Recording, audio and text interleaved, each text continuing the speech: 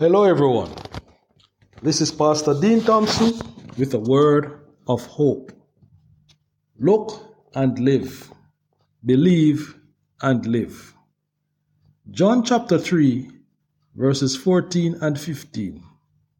Just as Moses lifted up the snake in the desert, so the Son of Man must be lifted up, that everyone who believes in him may have eternal life.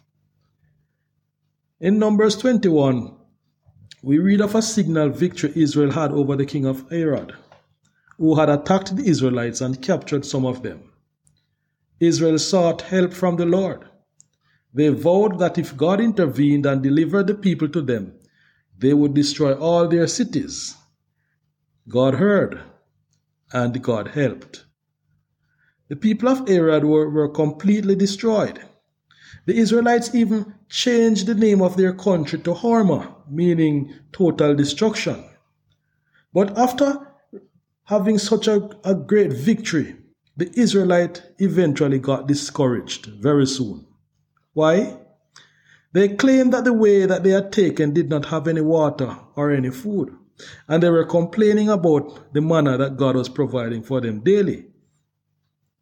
Why have you brought us up out of Egypt to die in the desert? There is no bread, there is no water, and we detest this miserable food. Then the Lord sent venomous snakes among them. They bit the people, and many Israelites died. The people came to Moses and said, "We sinned when we spoke against the Lord and against you. Pray that the Lord will take the snakes away from us." So Moses prayed for the people. The Lord said to Moses, "Make a snake and put it up on a pole. Anyone who is bitten can look at it and live." So Moses made a bronze snake and put it up on a pole. Then when anyone was bitten by a snake and looked at the bronze snake, he lived. Numbers 21, 5 through 9. When we look at Psalm 78, that psalm looks at the history of Israel. Psalm 78 points out the sources of Israel's complaining. The first one the psalmist suggests is that the people's spirit were not, their spirits were not faithful to God. Psalm 78 verse 8. They refused to obey God's law. Psalm 78 verse 10. And they keep forgetting the miracles that God had done for them. Psalm 78, 11 and 12. So miracle after miracle God was performing for these people. But every step of the way they never failed to display their ungrateful attitude towards Him. As a result of their behavior, God allowed venomous snakes among them. They bit the people, and many Israelites died. Numbers 21 verse 6. These snakes were not newly created. They were always there in the wilderness. But God was protecting His people from them. Because of their complaining and their rebellion, this protection was removed. The God who had just given them a signal victory, even victory over victory, victory after victory, deliverance after deliverance, they kept doubting this God. They failed to trust in His goodness and in His word. So the snake came as punishment to them. Can that happen to us today? What do you think? Can we, by our attitude and behavior, cause God to stop protecting us? But why did God use snakes? This is reminiscent of the fact that it was a snake that beguiled Eve in the Garden of Eden and made her distrust God's word and went against God's will. Here the Israelites were distrusting God's word and going against His will, and snakes came. Many persons were being bitten, and many were dying. They called upon Moses, the man of God, to pray for them. He prayed, and God answered. Make a snake and put it up on a pole. Anyone who is bitten can look at it and live. Numbers 21 verse 8. What was it that was killing the people? Snakes. What was Moses told to make? A snake. Why? So that the people who were bitten could be saved. So a bronze snake was used to heal those who have been bitten by the snakes. This is a very interesting concept, don't you think?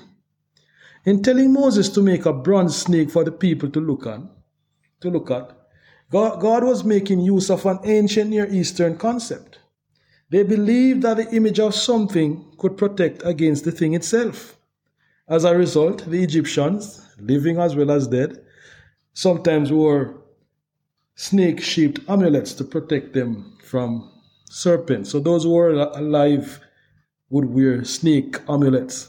And when persons were dead, they would also put these snake-shaped amulets on them, believing that these amulets would protect them from snakes. So Jesus, in the same way, Jesus became sin in order to save us from sin. 2 Corinthians 5 verse 21 says, God made him who had no sin to be sin for us, so that in him we might become the righteousness of God. But very importantly, my friends, the bronze snake was made to heal everyone, but everyone had to look at it in order to experience the healing. Anyone who did not look would not have been healed. Did everyone look?